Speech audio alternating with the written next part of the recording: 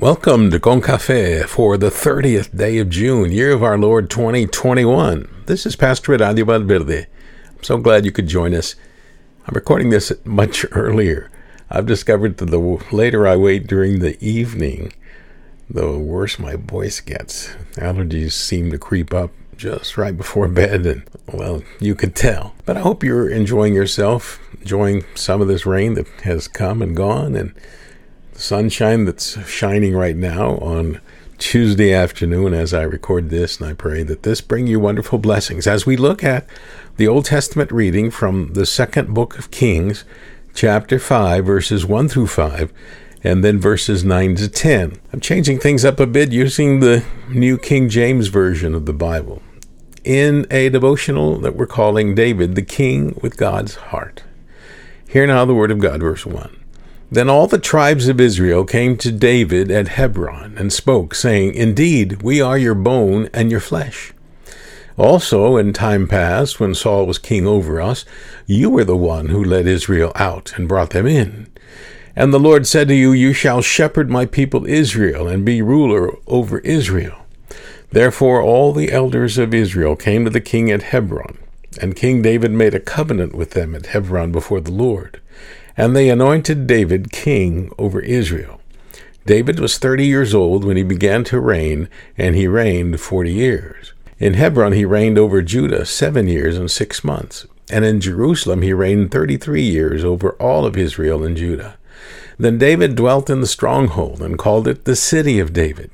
And David built all around, from the Millo and inward. So David went on and became great, and the Lord God of hosts was with him. This, dear friends, is the word of God for the people of God, and we say thanks be to God.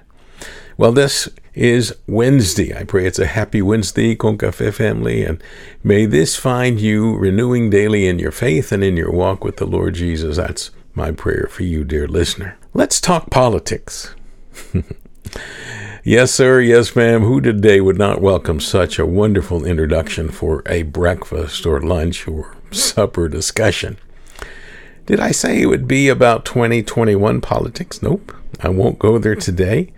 I won't go there tomorrow. And if I could go back yesterday, well, I wouldn't talk about politics then. But let's talk politics back in David's day. This would have been between the years of 1035 through 970 BC. Now, I won't say politics then were any better than they are now. We're talking, remember, Saul hating David, David being the anointed king-elect, and Saul wanting Jonathan to be king, and David humbly running for his life. Most of the time, Saul was looking for the right opportunity to kill David and, get rid of that successor to his throne and put in his son as the rightful king. So, during those times, unrest was common, and tribes outside the 12 of Judah and Israel could come and attack at any moment, and that's where you read about the Philistines, the primary enemy during those days. And here the tribes of Israel come to David at Hebron and make a declaration to David. What they're really saying is, David, you are related to us. You're our flesh and bone, flesh and blood. You really were ruling over Israel when Saul should have been, but you were the true king. And God said that you should be the shepherd over Israel and the ruler of Israel. So what you say? You become our king. And David agreed. People of Hebron then anointed David king of Israel, thus uniting the two kingdoms of Judah and Israel.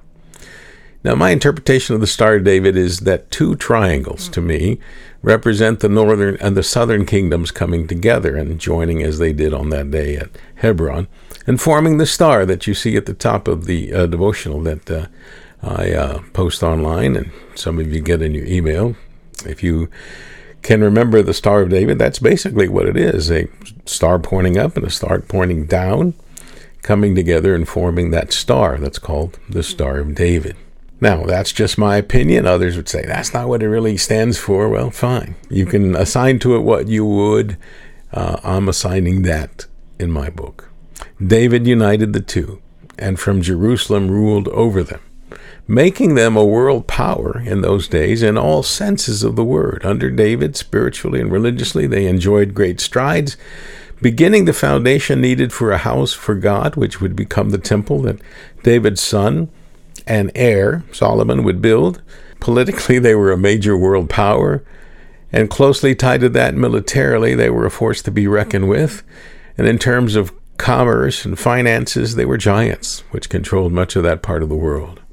The last verse of this passage sums that up. So David went on and became great, and the Lord God of hosts was with him. Interesting. Compare the reception of the homeboy by his people at Hebron to the other homeboy, Jesus' reception at his hometown, from the gospel reading for this Sunday, as we looked at it on Monday. Remember, one of them, hint, it wasn't David, said, a prophet is not without honor except in his hometown. The reception for Jesus was ice cold, and the people basically turned their backs on him, thus limiting what they could and would receive from him because of their lack of faith and because of the general attitude that they had toward Jesus. People of Israel at Hebron, on the other hand, celebrated David and desired him to lead them and anointed him as their king. The people of Jesus' hometown reminds us of the crowds in Jerusalem on Thursday night and Friday of Holy Week. Not to mention they were truly being thorns in the flesh, not to mention pains in the neck. God was with both of these servants, yet God's Son would suffer pain and agony and ultimately death because of their hard hearts. Israel and Judah would go on to achieve great earthly things during David and Solomon's reigns, but compare Israel with Jesus. Jesus would go on to save the world from their sins. A much better accomplishment, but people to this day have not yet seen Jesus for who he truly is and what truly Jesus can do. I would urge us, dear friends, let's not be in that camp.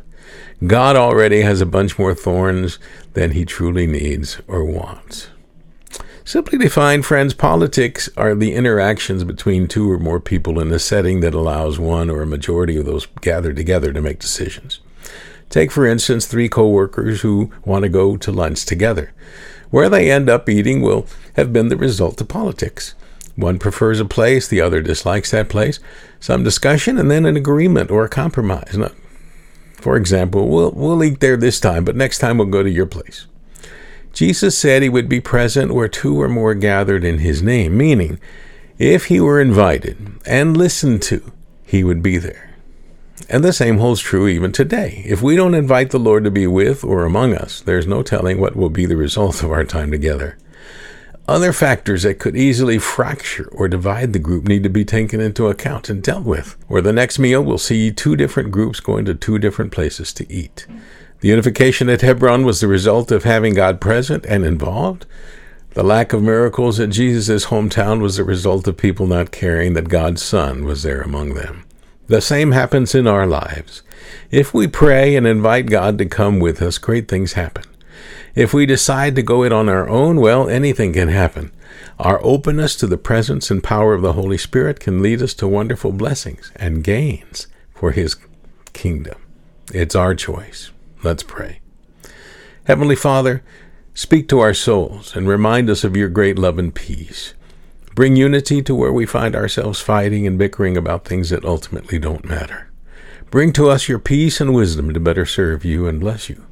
And this we pray in Christ Jesus' strong name. Amen. Well, dear friend, thank you so much for joining us. I pray you receive a blessing as you reflect on this scripture and passage and devotional. I pray it be applied to your life. And I pray you have a great and blessed day in the Lord. Here's your assignment today, dear friends. Be the unifier in your group by inviting Jesus to be there. Receive my blessings of peace and joy. I'm Pastor Adi Valverde. May the Lord bless you and keep you. Amen.